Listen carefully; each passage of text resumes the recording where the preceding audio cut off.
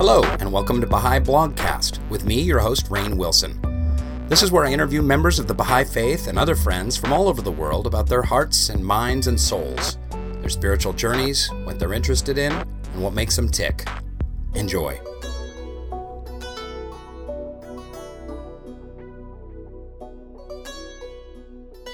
Doug and Anissa, welcome to Baha'i Blogcast. It's so great to have you and so great to meet you electronically.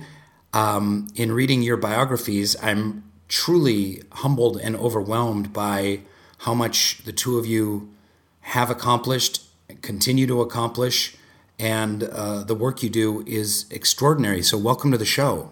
Thank you so much, Rainn. It's an honor to be a part of this. Thank you so much for having us. It's a real pleasure. Oh, really, the pleasure is mine. So for people who don't know you, and by the way, I do a lot of episodes where I interview married couples. I just love the dynamic of interviewing a couple. It changes the energy of the interview and allows for so many different kind of perspectives and stuff like that. So thank you also for sharing your marriage in this podcast. But why don't you go ahead and introduce yourselves and give us your resumes are quite long. Why don't you give us the short version of where you come from and what it is that you do for our listenership. My name is Anissa White.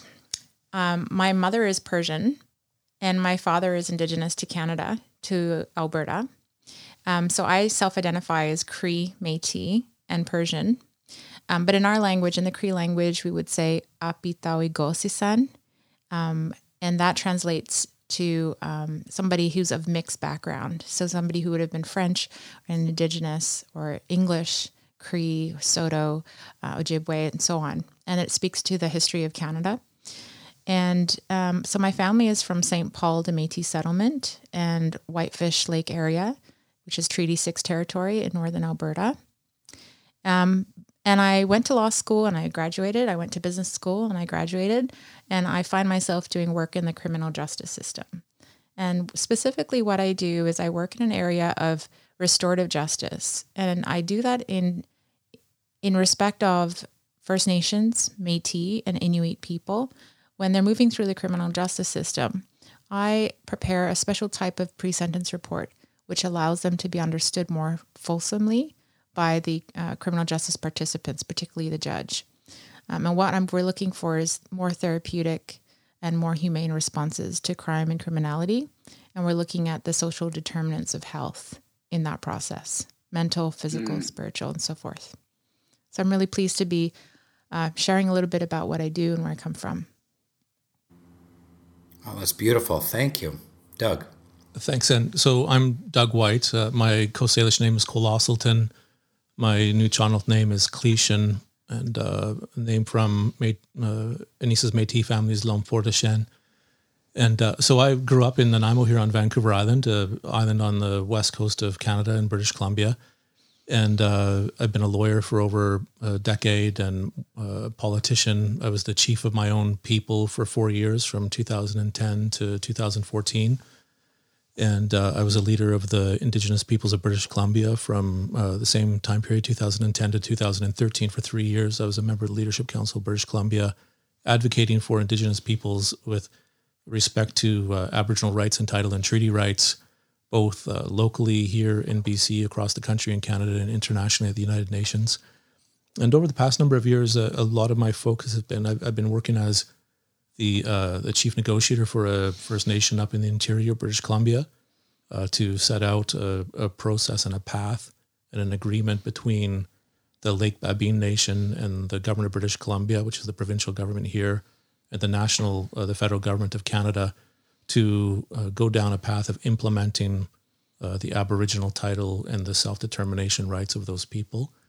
And then another major part of my work over the last number of years has been in my capacity as the chair of the BC First Nations Justice Council, that has a mandate from the 200 plus First Nations of British Columbia to deal with, on the one hand, the overrepresentation of our peoples incarcerated in jails, which is an absolute crisis, and also the overrepresentation of our children in the child and family child apprehension system in British Columbia, which is a even worse overrepresentation of our people.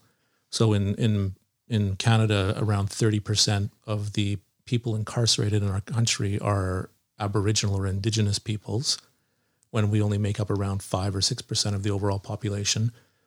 And here in BC, in terms of the child apprehension system, around 65% of the kids that are in care in this province are our children, our Indigenous children. So 2 very major crises that we've been working on to address over the last number of years at the Justice Council. So, and I really come to this work through Anissa, her work in the criminal justice system. I was mainly focused on working for advising First Nations governments as a lawyer in that space across, seeking to protect their Aboriginal title lands, assert their Aboriginal rights, defend their treaty rights.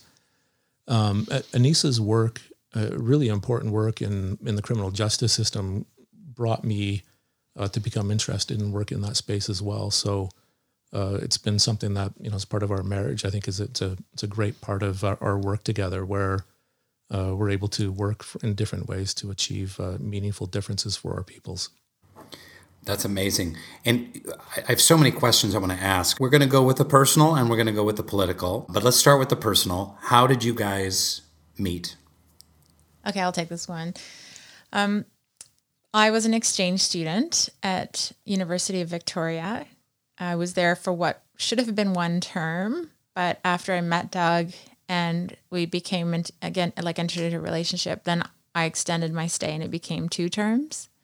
And I actually came from overseas because I'm one of those kids that sort of traveled all around the world, but I always retained my Canadian citizenship. So I was actually in Australia at the time, and I was doing my almost last year of law school. And as one does in their 20s, you start to ask, who am I, where I come from, and where are my people? And so I was like, okay, I'll go back to Canada.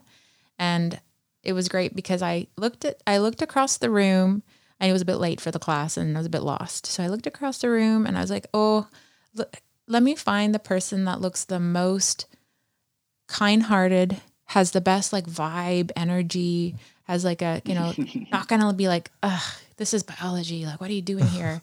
And so I just scanned the room and I saw Doug at the end of the row and he had his arms crossed and he was really listening, but he totally looked at me and I just looked at him and I said, excuse me. And my accent was a little bit more Australian then because I'd been there for 12 years. I said, excuse me, is this international law? And he nodded. First, he kind of tried to listen and I saw his forehead kind of burrow a bit because he couldn't understand me. So I said, is this international law? Yes. Can I sit here? Yes, of course. Please sit down. And then that's how we became friends. So I found him. That's fantastic. Is that how you remember the story, Doug? Is there more to it than that from your perspective? Yeah, well, we were in international law and this absolutely beautiful woman walks into the room looking for her, and I was just sort of shocked and stunned. And, the sort of the love at first sight, or it's like, wow. And then, but I couldn't really understand what she was saying. I didn't realize when you hear she had a strong Australian accent and I was like, oh my God, now I can understand what she's saying. It's like, oh, is this international law? We're sitting here. Do you mind if I sit in here, mate? And then I asked her what her name was, and I had never heard the name Anissa before, so it kind of blew right by me. And I'm like, what did she say? Did she, and so it was a bit nerve-wracking there, but it was absolutely wonderful to meet her. Now he meets so many Anissas that it's like, now do you spell it with 1 S or 2 S's? It's like, yeah. Right. That's great. And how did you both come to the Baha'i faith? Mine comes from the fact that my mother and my biological father, they're since divorced, they met on pilgrimage. They were both Baha'is. And so I was raised effectively in a Baha'i home and lived in Canada, Solomon Islands, Australia, and then back to Canada. And my stepfather is Baha'i as well. He's Welsh. Therefore, mine was semi kind of predictable. At 15, I went and did a youth camp at Yarrambull Baha'i Center of Learning in Sydney, just outside Sydney. And, tons of assignments, tons of study circles after that, not long after. And then I pretty much decided for sure that I would, this really was part of my heart, not just my mind. This was really for me. So I've always maintained that lifestyle. And then I did a youth year of service once I finished grade 12. And that was fun too. Japan, West Australia, and so forth. You did a youth year of service in Japan? Yes, I did 3 months there. How was that? It was really fun. It was in Hokkaido, in Sapporo, which is one of the main city there.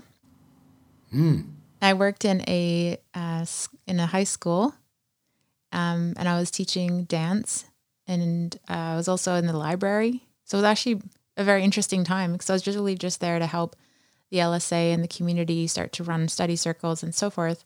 And then I just found myself making so many great friendships, and my Japanese improved. I'd taken it in high school, and so that was really neat. But I also was in Artworks. It's a visual arts theater company, and that was based in Perth in West Australia. And there was almost like intakes. So every year people could audition, and I sang to get in. And it was sort of like a multi-visual. It was dancing, acting, some singing, and mostly live painting. And it was a way to express Baha'i principles through skits and stories. And it was done predominantly in elementary schools and high schools. And so we toured all around West Australia, providing that kind of arts-based way of expression. Wow, fantastic. That's fantastic. And Doug, what about you? Your connection to the Baha'i faith? Yeah, for me, it certainly came from meeting Anissa. And when it became, when we began to talk more about the idea of marriage, there's all these incredible sort of connections that we found. It was really a sort of shocking thing to go through an experience. We went there in Victoria, British Columbia. There was a Baha'i bookstore for a number of years. It's not there anymore. It was on Blanchard near Fort. And so we went there to go and look. I wanted to know a little bit more about the laws of consent. To try to understand, what that means for marriage when you're asking someone to marry you and what's required in Baha'i law. And so we're at this bookstore, and it's a couple of elderly people working there and running, and they knew Anissa's father, Don Todd, from 20, 30 years earlier up in northern Canada, I believe, up in the Yukon or Northwest Territories when he was working as a pilot up there. And then they said to me, "Oh, where are you from? You're from the Nanaimo. Oh, do you know Ellen White?" And my grandmother, my late grandmother, was a very famous Indigenous elder in this part of the world, in the Coast Salish world, and well known around the country and even around the world. And so I said, yeah. So these people knew both of who we were as we were there to talk about consent. And so when I flew over, I was in law school at UVic, of course, and Anissa was back in Perth. So I flew down to Perth, which is the other side of the planet from Vancouver Island. And have you ever been to Perth, Rain? I have not. I know it's located just in the middle of nowhere. It's somewhere between Madagascar and Antarctica. Exactly. It's really a beautiful city, beautiful part of the world. And there's this great park called Kings Park overlooking the city. And so I went there to meet Anissa's mom and dad. So we'd already met, but we sort of had arranged for the consent discussion to happen in this restaurant.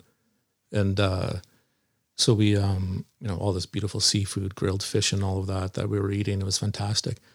And so it turned out, though, like during this conversation, I was the fish was not the only thing that was grilled that night. I got a working over by her mom.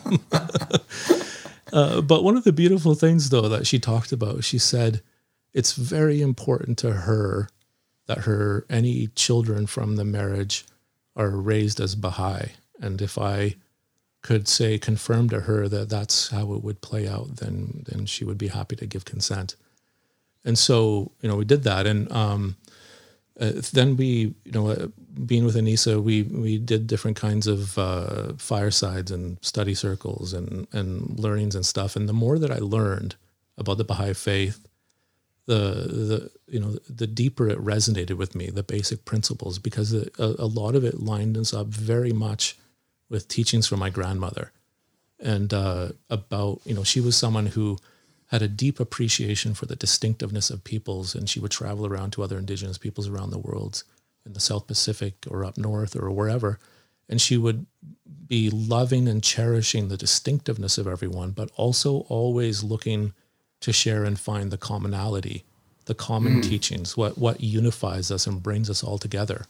That's beautiful. And I really do, so as you know, in the Baha'i faith, that's a central principle. And so there was that and other things that really deeply resonated. So, when the twins were born, Dr. Hossein Danesh had provided a prayer for me to whisper into their ear. So they began, the very first thing that they experienced in the world was a Baha'i prayer. And then on their first birthday, I declared as Baha'i. And I thought, well, if I'm going to raise these boys as Baha'i, I better get my own act Can together. Can you share what the prayer is that you whispered?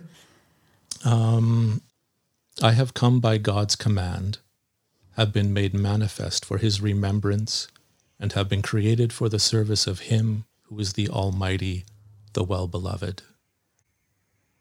And so that was the prayer that I recited 3 times. It was when the boys were born, it was there was like teams of doctors because they're twins, and so they're always heightened. And so the boys were being passed like footballs from Manisa to the nurses and the doctors. And I'm like the very first moment, I'm like, okay, I read that prayer, recited that prayer into their ear 3 times.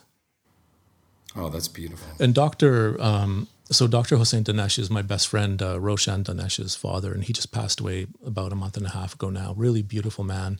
He was on the NSA in Canada, and he was part of the Landegg University in Switzerland and other things. Very, very beautiful man. So really cherish that particular contribution he made to us, helping us to raise our boys in the right way, bring them into the world in a beautiful way. That's a beautiful story. That's really beautiful. So again, so many questions I want to ask you guys, but the first one that comes to mind is the Western world is in complete and total turmoil and chaos right now. Division and strife, at least in the United States, but I really feel it's much broader and grander than that.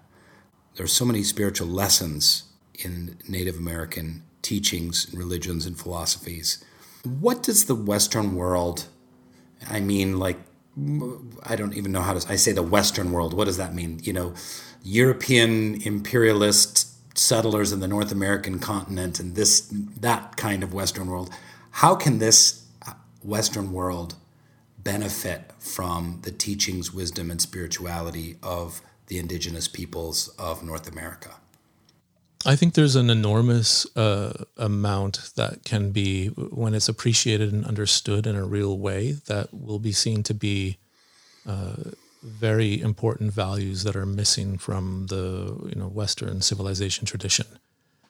Our people, in terms of their relationship to the territory, the lands and the waters that sustain us, the spirituality of indigenous peoples, where spirituality isn't kind of isolated into a silo over here, and commerce and capitalism and the economy happen somewhere else over there, or social relations play out in a way that's not always firmly rooted in a sense of the spiritual dimension of existence and lives.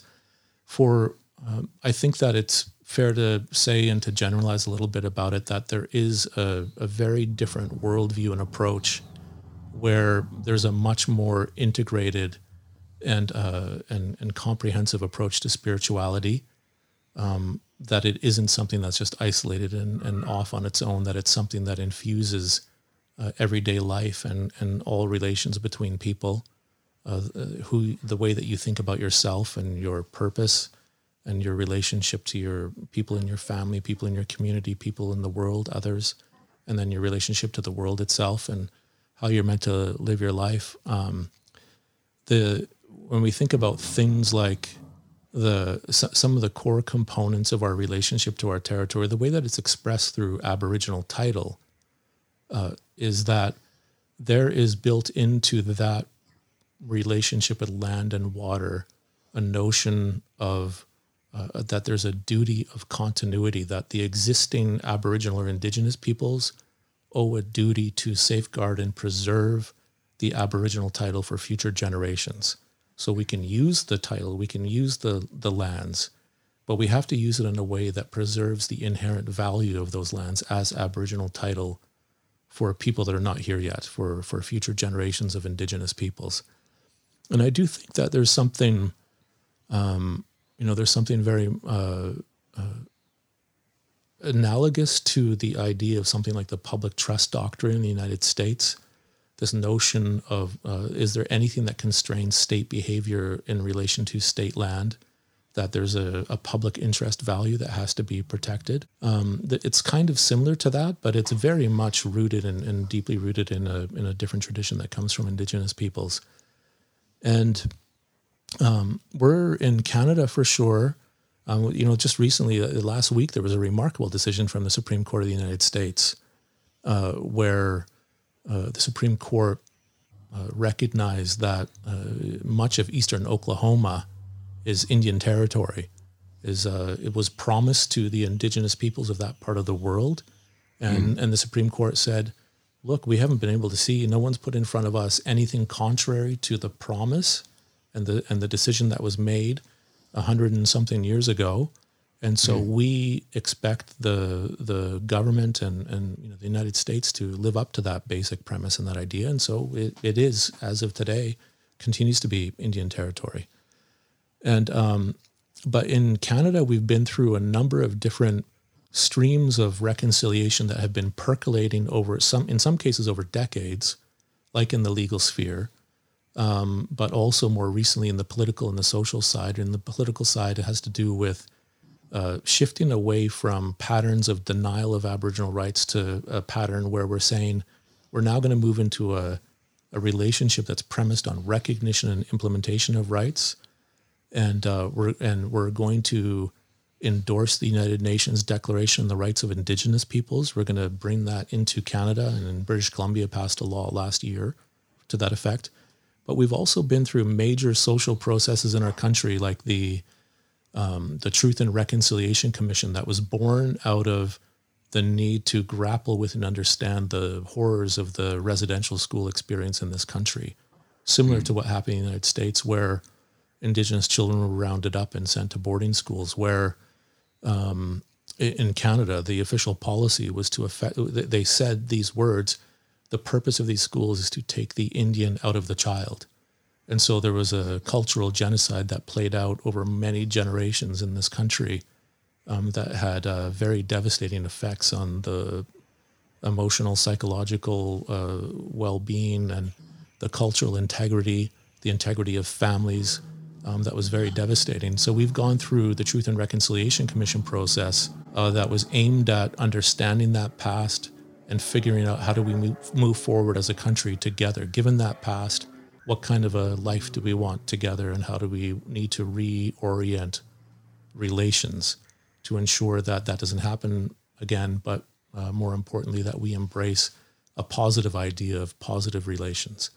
We've also been through recently the Murdered and Missing Indigenous Women and Girls inquiry in this country, which is looking into the very grim reality of the violence that Indigenous women have experienced in this country.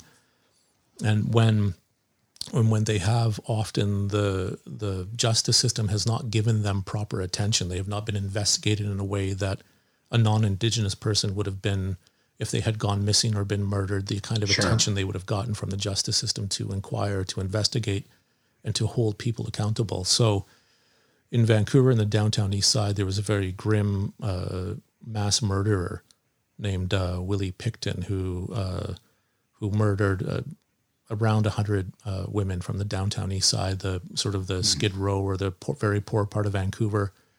And he did this, part of his rampage of murder of that number of people was enabled by the fact that most of the victims were sex workers and drug addicted and poor people.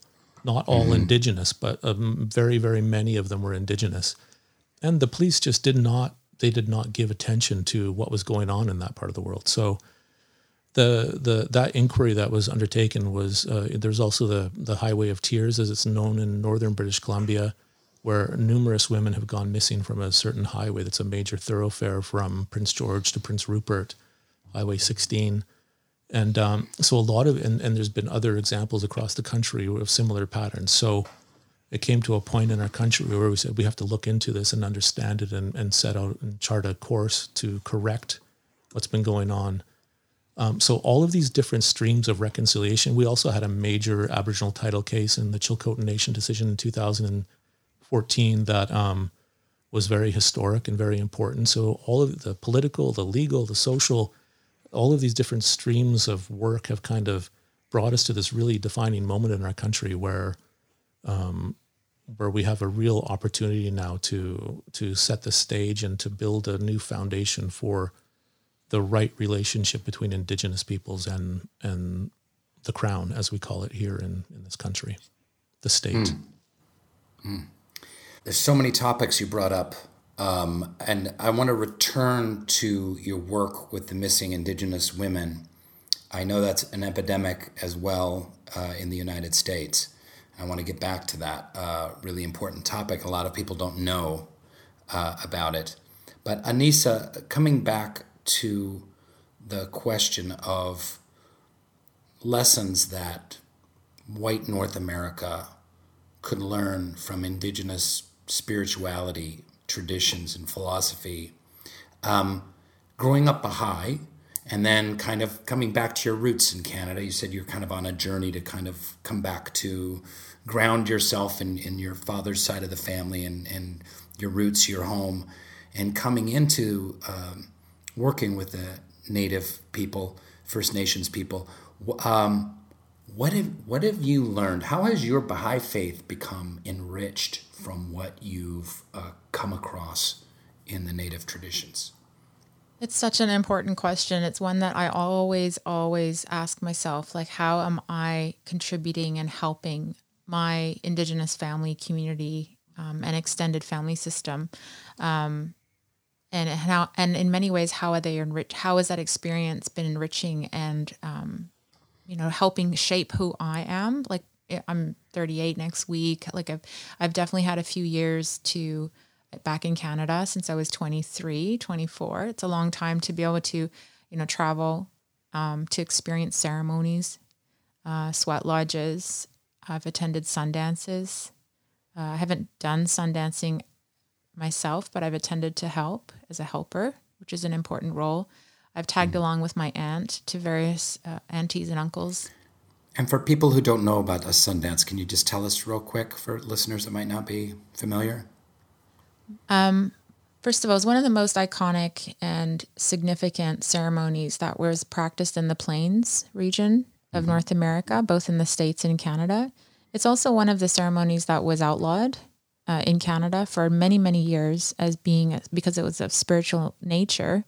It was prohibited to be practiced, and people could be put in jail for practicing that ceremony. From my understanding, and this is a very, very outsider perspective, like a helper perspective, I remember going to Merritt in British Columbia and seeing many, many people who had been fasting for many days, and they were doing a ceremony in which there was many, many prayers, hours and hours of prayers. There were so many elements to it that spoke to the sacrifices that an individual would make, and it was often to help someone else's healing. Like, it was to help their own healing, to overcome grief or loss. But many times someone was sundancing for somebody. And I think that what I now can say, looking back, that there are so many offerings that are made, so many traditional medicinal plants that are used in that process that have significance. And many sacred songs and dances are brought out, so to speak, and people with the right kind of rights and prerogatives to use or bring out those dances and songs, they essentially will lead the other people who are there to Sundance. That's what I observed. And the thing that's enriched me the most probably is it can be summed up quite simply, that oneness and connection has to be a norm in every interaction, in every law, in every policy, in every community gathering, in every decision a society makes, whether it's about children or it's about elderly or it's about food security or it's about land use. There has to be for me, I've learned the notion that you have a relationship to somebody and to something, and that everything has sacredness to it, that nothing can just be used and harvested. Exploitation is just not sort of part of the vernacular. So I've really been enriched by being in spaces where you genuinely can feel that your nervous system is in a complete state of being accepted by the group. And once you've experienced that, once you start co-regulating with other individuals in that space, in a ceremony setting, it stays with you, and you can recall that when you need to recreate that sense of unity with another human being. So that's what I've really had to, I've been enriched by. Oh, that's beautiful. One more thing I was going to say, there's another thing that I should probably say that I've been enriched by is that I recently about 5 years ago, I became initiated as a jingle dress dancer in the powwow circuit or in the powwow world. And what that is that they're gatherings for Indigenous people, and we practice a set of dances that are sort of old style, they're called, and there's contemporary. And we wear regalia, and we wear specific types of pieces of clothing that show what kind of category that you're in. The word jingle really comes from, in the old days, it used to be shells that were used on dresses, and they made a certain sound, and they sort of were representative of healing.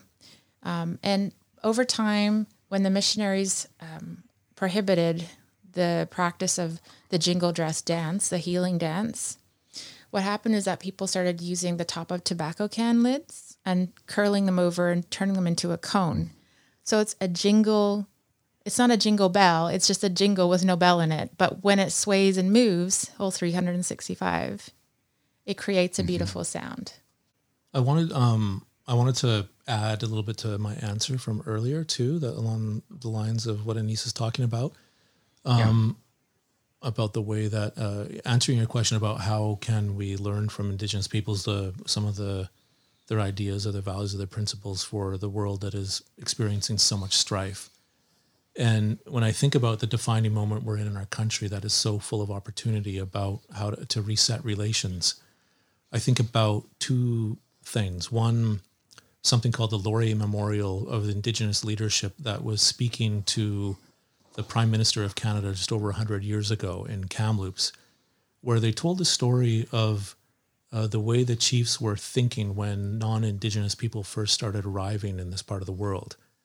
And they were trying to figure out and imagine what will life be like with other people here.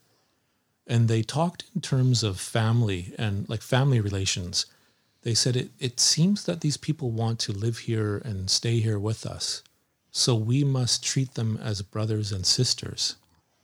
And everything, what is ours will be theirs, and what is theirs will be ours, and we will share in common everything. But what they talked to them was the most beautiful phrase in this particular passage of the memorial, as they call it, the Laurier Memorial, where they say, "We will help each other to be great and good." Like there was a very firm notion that if we recognize and reach out in brotherhood to these people that have just shown up from nobody knows where, but if we embrace them as part of our family, and if we treat them as such, it'll be massively beneficial for both of us. We will be able to be great and good together. So that's one amazing sort of storyline that I've always sought, took inspiration from in the work that we're doing. Now I want to share another, this is sort of a reverse of that where Baha'i teachings have informed my own work as an Indigenous leader. Comes from this book, Love, Power, and Justice by William Hatcher.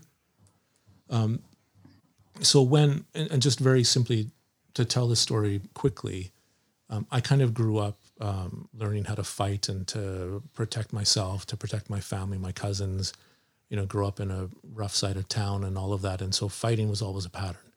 Because of racism. Because of racism and all of that. And then, my grandfather was the chief of our own people, and he raised me up to, you've got to look after your people, you look after your family, all of that, and know how to defend yourself and protect your people. And it was all very much a fighting orientation because we were in kind of a survival mode.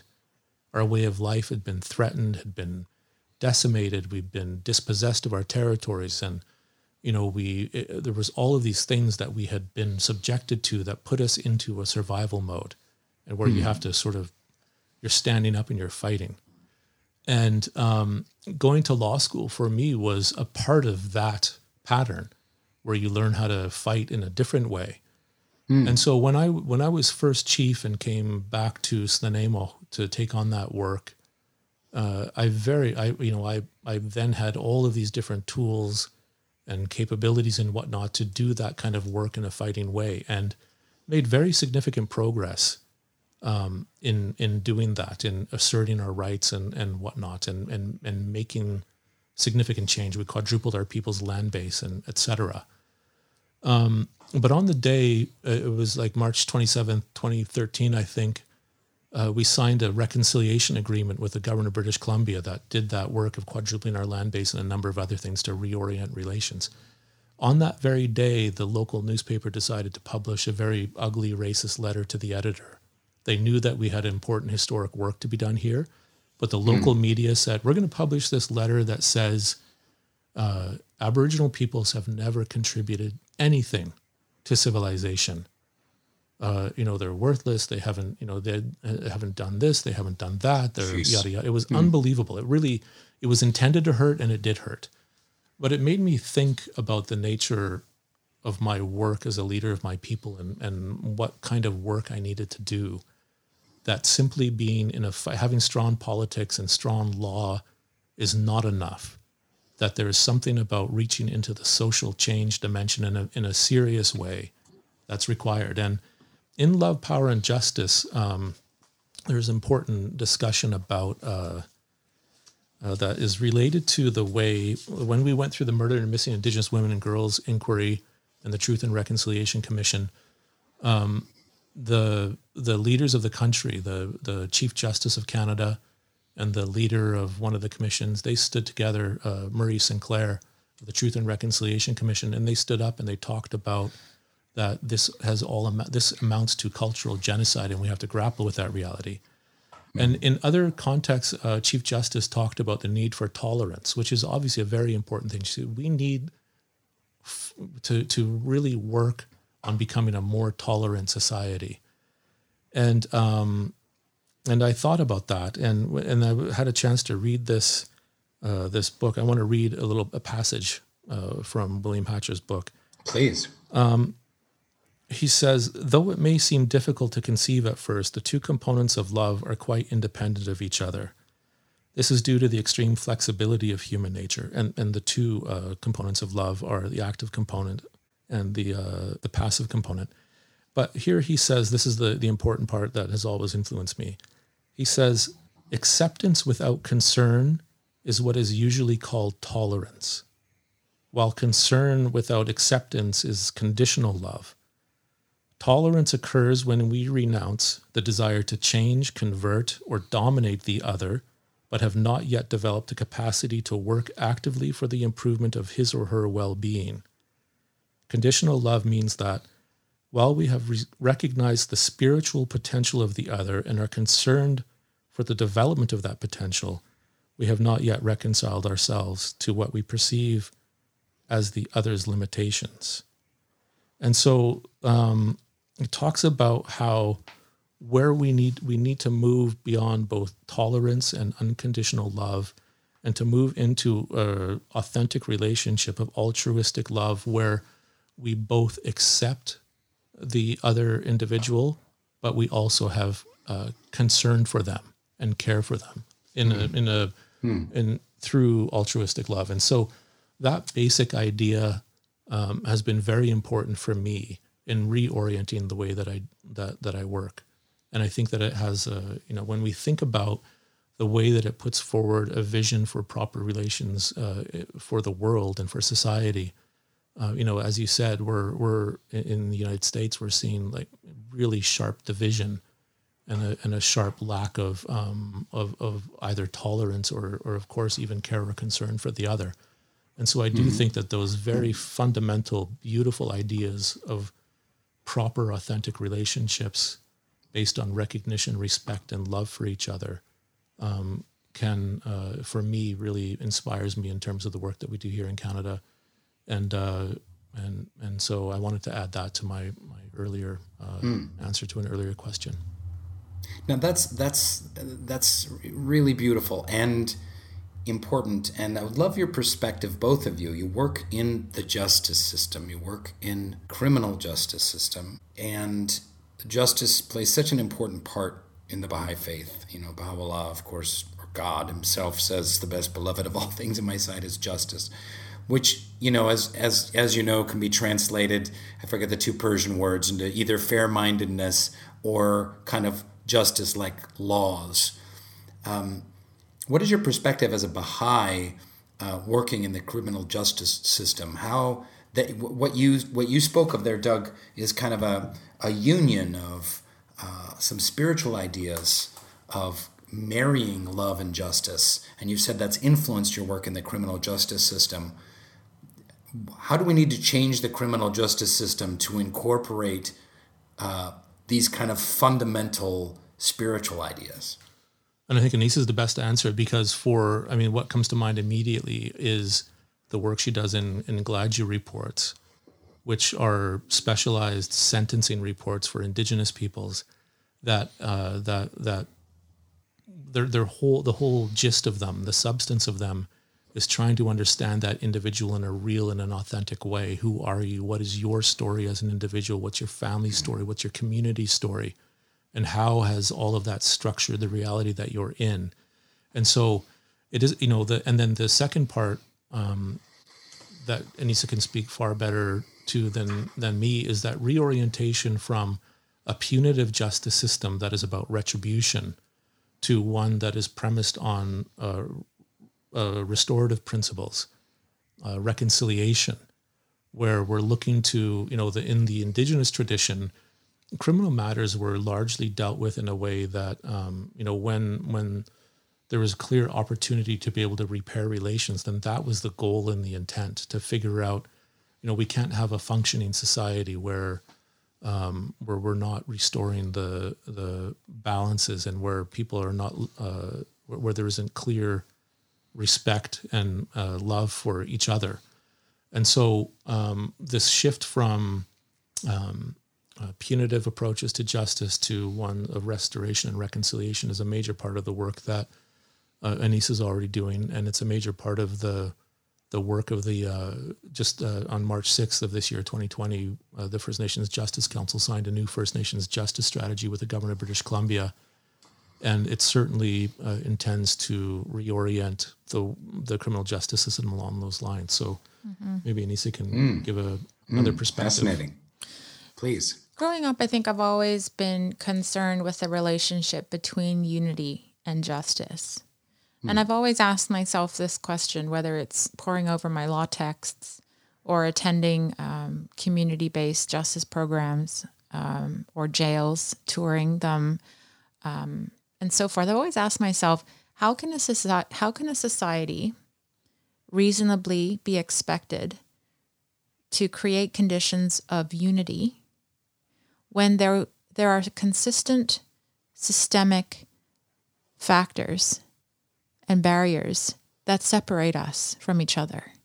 In other words, can you have unity without justice? And by justice, to unpack that for a split second here, I'm looking at, equitable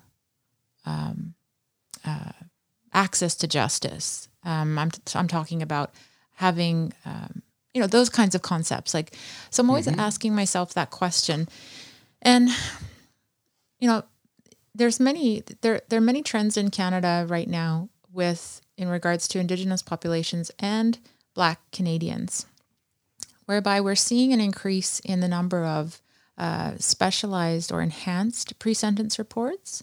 In other words, probation officers would typically do a risk assessment on an individual who's been charged and has been found guilty or pled guilty. And then those go to the judge, and then there's sort of that typical decorum between Crown and defense and judge, and it kind of becomes a triangle. My report and the reports that I'm referring to for Black Canadians, although slightly different in template, go to two real questions. And this is like this small little space in the criminal justice system that I'm trying to bring some light to the table.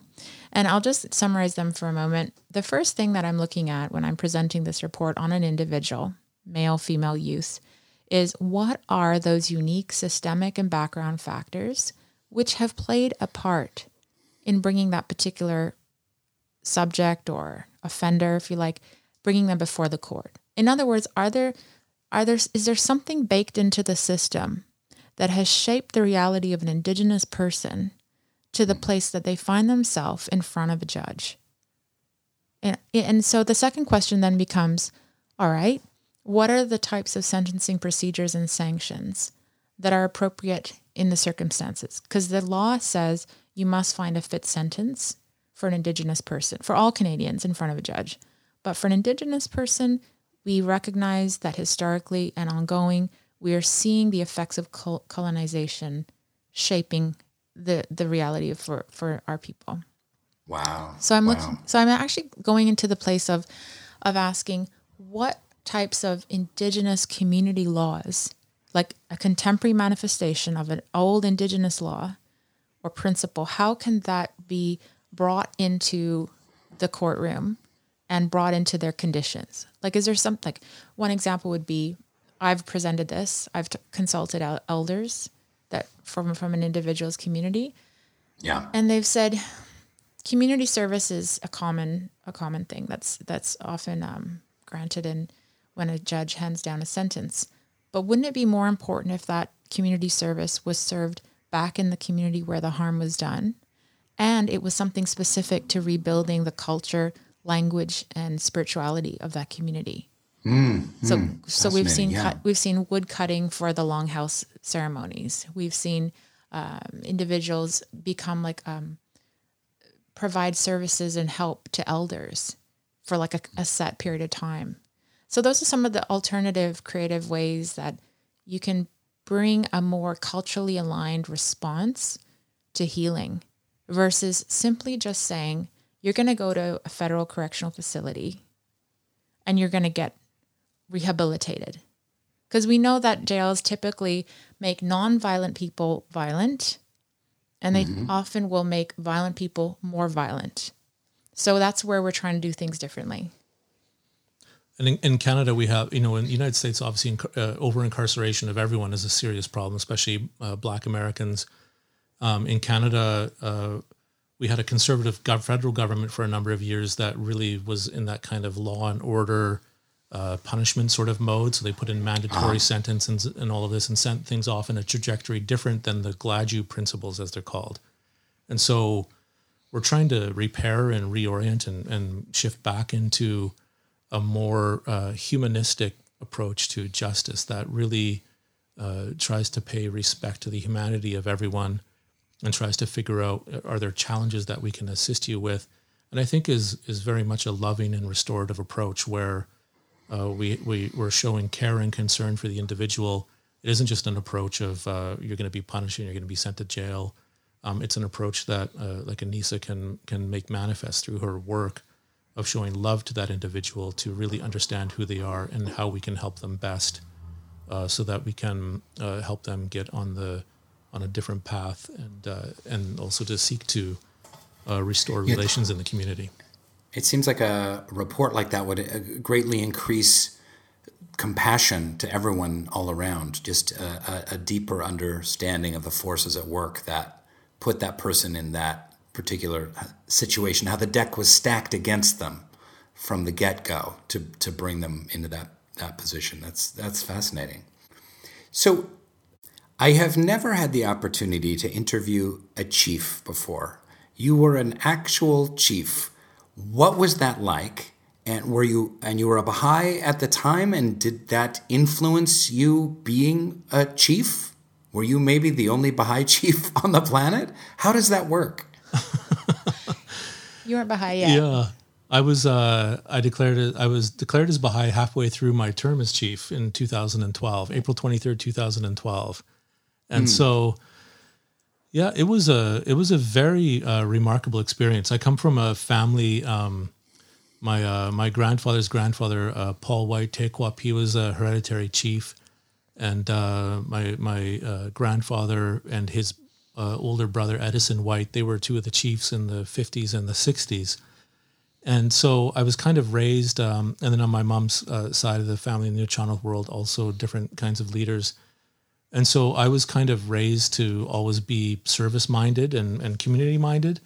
And when the opportunity came, it was a remarkable experience. I always think of how difficult law school was and how challenging it was. And before that, grad school, when I was in the master's program in public administration. And then law school is difficult, and articling is difficult, and then practicing as a lawyer is difficult. But when I shifted from that to back to Nanaimo to become the chief of Snuneymuxw, it made all of those things seem like kindergarten. It was a very challenging kind of work, very rewarding, and you were serving people with very serious needs. The people that have the greatest needs of anyone in the country. And so there's a lot of urgency to the work. You're massively underfunded, and you're dealing with, as the chief of a nation, I tell a story where, to give people a sense of the scope or the breadth of the kind of work you have to be involved in as the chief. I told them one day I got a phone call from a member who called up to say, Chief, there's something wrong with my toilet. And I'm like, in my mind, I'm like, okay, well, you're calling me about your toilet? I'm like, okay, I guess you're calling me about your toilet. And and so I talked to them, and I told them what I thought about in terms of how we can help and who they need to get in touch with from the maintenance people of the nation and all of that. And I said, look, I'm so sorry. I've got to get going, though. I've got a speech to give in a minute here. And he said, oh, Chief, so sorry. Where are you at today? What are you up to? And I said, well, I'm in New York at the United Nations. I'm about to give a speech and at the Permanent Forum of Indigenous Peoples. And so it's everything from that, right? Like right on the Indian reservation, on the reserve, dealing with the individuals, very kind of run-of-the-mill needs. Something's wrong with my toilet. And then one moment later, you're sitting at the United Nations giving a speech about the doctrine of discovery and, at the international level. So it was a remarkable experience and very, very rewarding. And as I said, I sort of began in very much a fighting mode and protecting and was very successful in that regard. But I came to learn and through that work, to realize that there's a very important layer that I was missing, and that was very much informed by the teachings of the Baha'i faith and by Baha'i individuals like William Hatcher, that really informed me that there's a lot of work to be done in reaching out to Canadians to build those kinds of authentic relations, because we would never, the way that I always talk about it, as I say, when I think about the world that I want to create for my children and grandchildren, we are never going to be able to create that world by powerful political speech or by bashing people over the heads with lawsuits and that kind of fighting mode will never bring about the kind of world and the kind of life and the relations that I want for grandchildren. Like I want my grandchildren, my children, not that we have any grandchildren yet. I want my children to be loved by Canadians, and I want them in turn to love Canadians back. I want them to be in a loving relationship where their hearts and their minds are turned towards each other's and each other's well-being. So how do I do that work? How do we do that differently? And I really do think there's an enormous role in social change of communicating to the public in different modes. Like, it isn't going to be a lawyer or a politician that's going to change the world in that way. I really do think that the arts in particular have a very special role in bringing about deeper understandings. That and one of the things I always think about is when I was a young boy in the public school system, we read a book called Obasan by Joy Kogawa, a Japanese Canadian, who the story that she tells in this book is the story of the internment of Japanese Canadians during the Second World War and after the Second World War, and her experience with that. And I read that book at a certain point. I didn't know Japanese Canadians were also interned. Yes. Lots of them were, they were wealthy, successful people that owned fishing boats and businesses and everything. All of that was taken away. They were shipped up to the interior British Columbia into effectively a prison camp, an internment camp.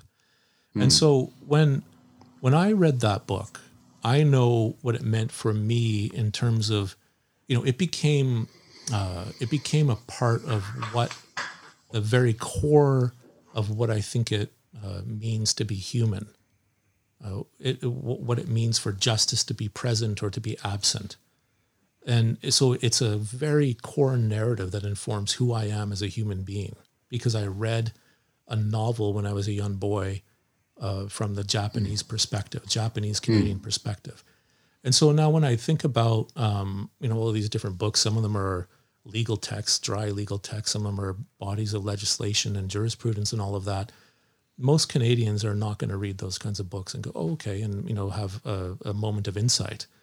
But if they read a book like Richard Wagamis's Medicine Walk or other kinds of novels, or if they see a movie like Atanarjuat, The Fast Runner, about the Inuit way of life, or if they see a film of some other kind, then it's going to be able to reach them in a fundamentally different way that I think is very powerful, and that can really bring about the kinds of cultural and social changes that are necessary to for us to create that different world for our families. Wow, beautifully said. Beautifully said. You talked about raising your children to be loved by Canadians and to love Canadians. I will say that, first of all, Canadians are a lot easier to love than Americans. So that's not that hard to love. You need to teach your children to love Canadians and love people south of the border too. It gets a little trickier. Okay, so okay. But Anissa, you're raising your children as Persian, Native, First Nation, Baha'i, humanitarians. What's that like? What do you want for your children on their journey? It's been great. Well, I can tell you that the quick answer is that we decided to homeschool our children long before the pandemic set in. We made a decision that we wanted to take greater control over the information and knowledge that our children are being exposed to. And we felt that we could adapt or incorporate a more Indigenous pedagogy and worldview in all aspects of their education. So for an example... Are you doing this yourselves, or do you have a teacher that you work with? Because you are two of the most high-powered, busiest lawyers on the planet. How is this possible?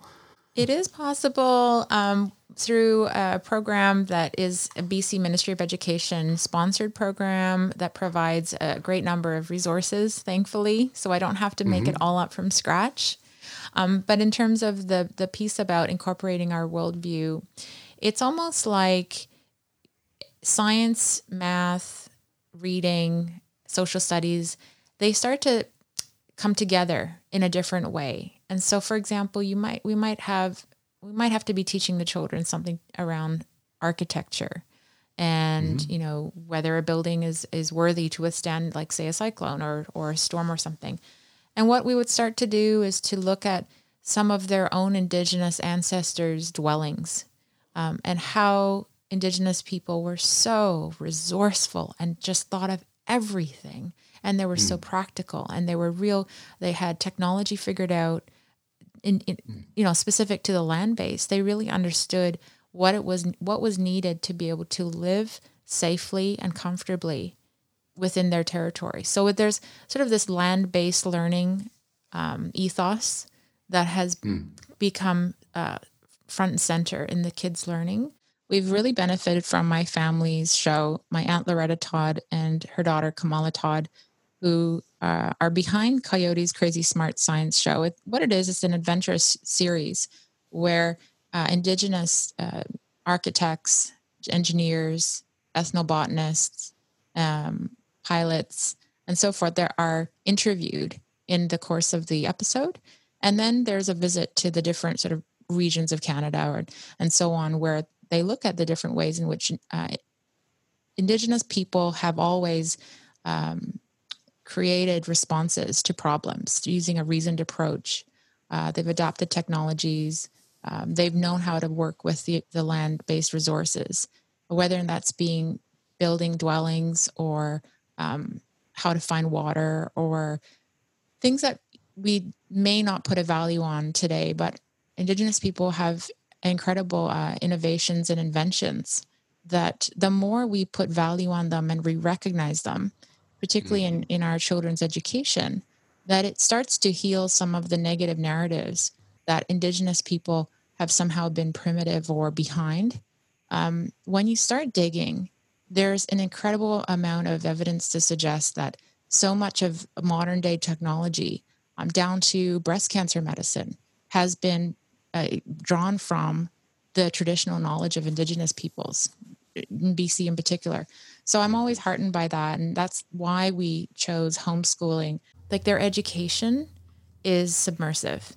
And that's how they're sort of shaping their identities. So, I mean, sure, there's still moments where I say we have to go to North Vancouver and we have to have chelo kebab because that's my motherland's food and we're going to eat this.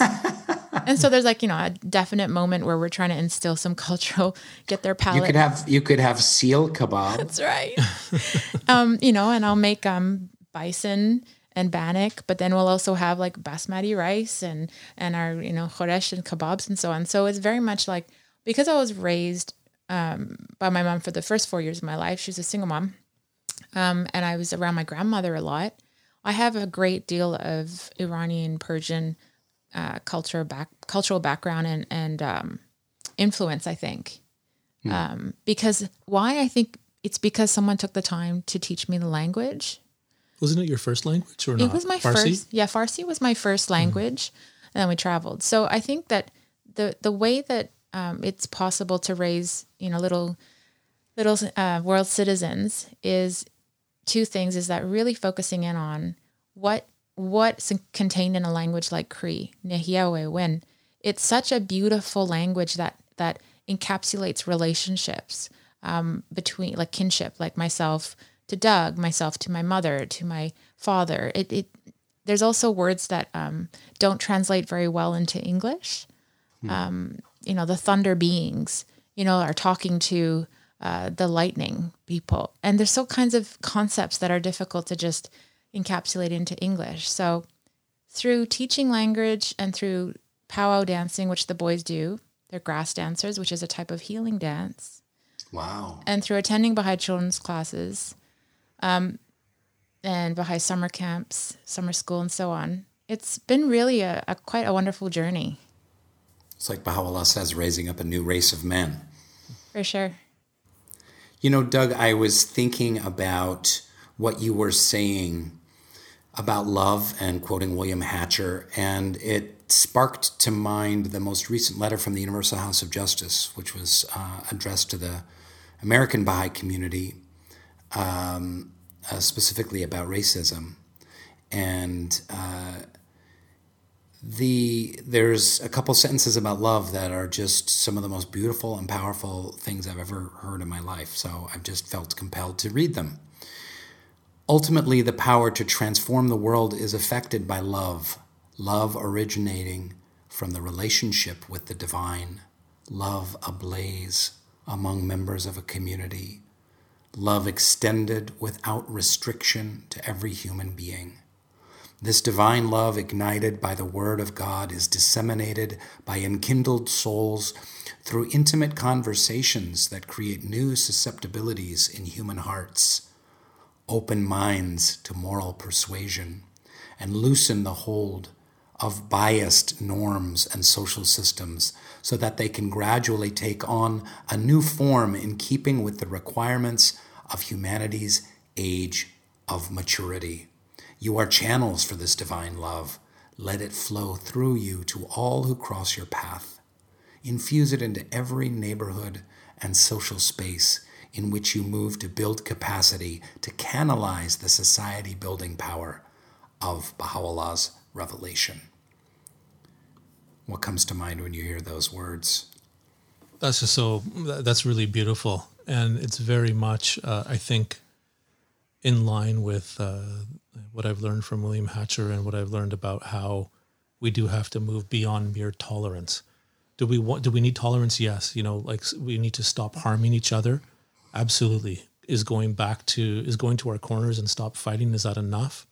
Well, it stops harm, but it's not how, we want our children to live in this world. And so this notion of being in a loving relationship with others, I think, is an essential inspiration or ingredient for that has to drive people when they're thinking about the kind of world that they want to create in this time.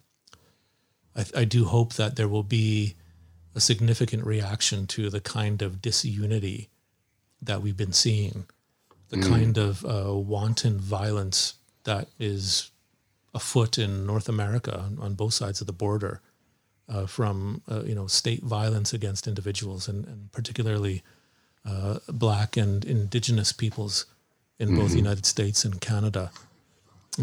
I spoke at a couple of different Black Lives Matter rallies in Nanaimo because I was asked. They reached out to the local Indigenous peoples and said, we don't want to hold a rally without showing respect to the Indigenous peoples. So would you be able to come and welcome us and say a few words? And I told them, I said, we have some commonality here, and I want you to know that I love you, and I will always work in that way. We need to, there's something wrong with what's going on here that's not acceptable, and we will work together to repair that and to ensure that these institutions of the state, like police, that have so much power and discretion, we will figure out how to reorient that in a new way that is premised on real respect, recognition, and love. That it isn't that because it's abundantly clear that a shift is necessary. And so when I hear that message, I haven't seen that yet, but I mean, man, that is very powerful language that I think is a fully embraces the notions of William Hatcher and that basic idea that of the essential imperative of love being the driving dynamic of human relations.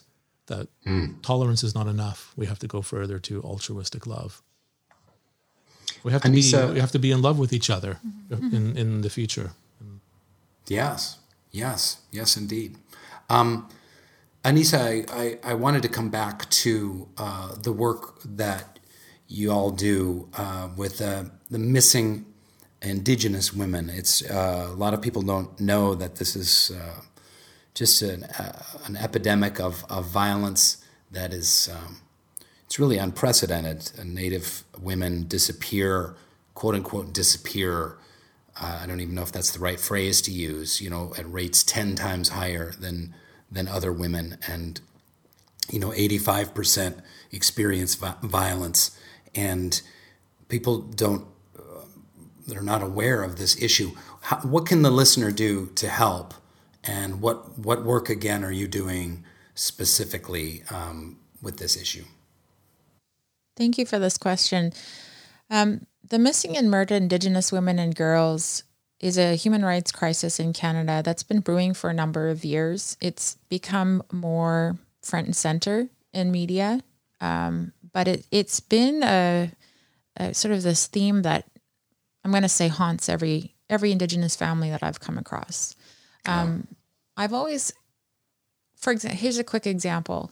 On my Facebook feed, I'll frequently see somebody's looking for their relative, their niece, who's 14, 17, 25, and has contacted police, and there has been sort of a non-response or a very minimal response. Yeah. Historically, there's lots of I have family members who don't know where some of their relatives are, their mother, their family, and so on. So this issue gets to the heart of where does Canada stand when it comes to the safety and well-being of Indigenous women and girls? I can tell you, I don't think there's a straightforward answer to that, but I can tell you that the way that we see, and by we, I mean as a Baha'i and as an Indigenous person, as a Persian woman, as an Indigenous woman, I can tell you that in my circles, when I'm around my Cree and Métis family, these are the types of things I hear. Women are sacred. Women are life givers. Women matter. Our girls matter. They're precious to us. And this is the kind of what Doug has touched on about love and care and regard. You know, someone's mother, someone's grandma, kukum, my grandmother, nokum, my grandmother. These are matriarchal roles that would have historically been held in our family system. Women were literally the boss of teepees. They had immense power. And it's through colonialism and systemic racism that, as I often say, is baked into the system, whether we like it or not, whether we say I'm not a racist or not, we are immersed in an environment where the system has not always been there for Indigenous women when they reach out for help. So on a spiritual level, for me as a Baha'i, I often think of that principle that men and women are equal. And I think to myself, how could we, in looking at the Canadian track record, if our women were truly equal, like if we really cared about the well-being of Indigenous women and girls, meaning that we cared about where they were when they go missing, we care about them when they're born, are they remaining healthy and connected to their mothers' families and not being apprehended, caring for them as they become teenagers and women and entering education, and so on. Like if we cared for women from the start of their life to the end of their life, what would that look like from a Baha'i perspective? Because we all know that the existing criminal justice system has, for the most part, failed Indigenous women. And so I think of places like the Tahara Justice Center in the United States, which has just been so influential and profound in uplifting the status of women who are vulnerable, whether it's women who are being trafficked, if I've understood their mandate correctly, all the way to women who are in violent situations and so forth. And I think to myself, are Baha'is ready and are we positioned to, number one, understand the ailment and the issues that Canada faces about Indigenous women? And then are we equipped to come up with a social action plan, one in which promotes the safety and well-being of an Indigenous woman or a girl? And that gets to community safety, but it also gets to individual wellness. So those are the things that cross my mind when I think about what I have been gifted with as far as Indigenous teachings about women being sacred life givers, but also knowing that Baha'u'llah has these deep, profound principles about the importance of women. Like, how could I bring those together? So the way it manifests for me personally, and everyone's different, is when I receive a file where there's an Indigenous woman who has been caught up in a criminal justice system, I start to take a bit of a different lens and I start to look at some of the pathways that would have led her to be caught up in the criminal justice system. What's interesting, and Crown Counsels I've talked to agree with this, like I think you would call them district attorneys, or anyway, the government lawyer, is that oftentimes if women continue to be in those dangerous environments, they actually can become a statistic. In other words, so a typical situation is there's a male and a female. There's domestic violence has been rife. At some point, the female has fought back. The lawyer is not willing to advance a self-defense argument. The lawyer is a legal aid lawyer. Hours are limited. So the woman is convinced to enter a guilty plea for effectively self-defense. So I get this report And I look at it and I say to myself, I can't introduce new evidence, but I can provide social evidence, meaning I can provide this woman's story. Right. So the best thing I can do, the way that my sort of principles as a Baha'i and as an Indigenous person kind of coalesce, if you like, is at the time when I'm presenting this, a roughly 20-page report to the judiciary, I'm outlining all the different risk factors, which are in line with the same risk factors that the Murdered and Missing Women and Girls Inquiry found. So whilst it might manifest criminally, and we might get all incensed that this person has, there's an assault charge, this is real, we need to pause a little bit and ask, why is this individual in a continuous state of being in vulnerable and being violated and being beaten up? How does society continue to advance the well-being and safety of a woman? So that's where I get really curious and I start to do my work around restorative justice. And fortunately, I've had judges that have agreed with me for the most part, and we've seen some really, really positive outcomes. Oh, that's great. That's wonderful to hear. It's time for us to be signing off. We've been yakking for a long time, but before I do that, there's a question I'd like to ask all of my guests. Is there a Baha'i quote that means something to you that you'd like to share with us? Perhaps it's a quote that is a current spiritual struggle that you might be having or relating to that spiritual struggle? This, as I was studying the Baha'i faith, came across the hidden words, and I believe it's the second hidden word.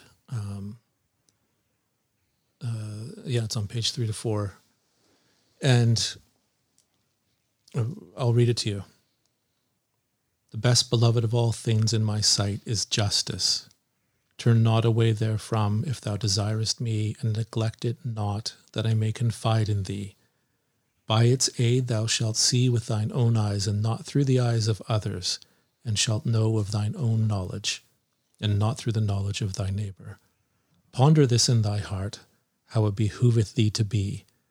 Verily justice is my gift to thee, and the sign of my loving kindness. Set it then before thine eyes. Baha'u'llah.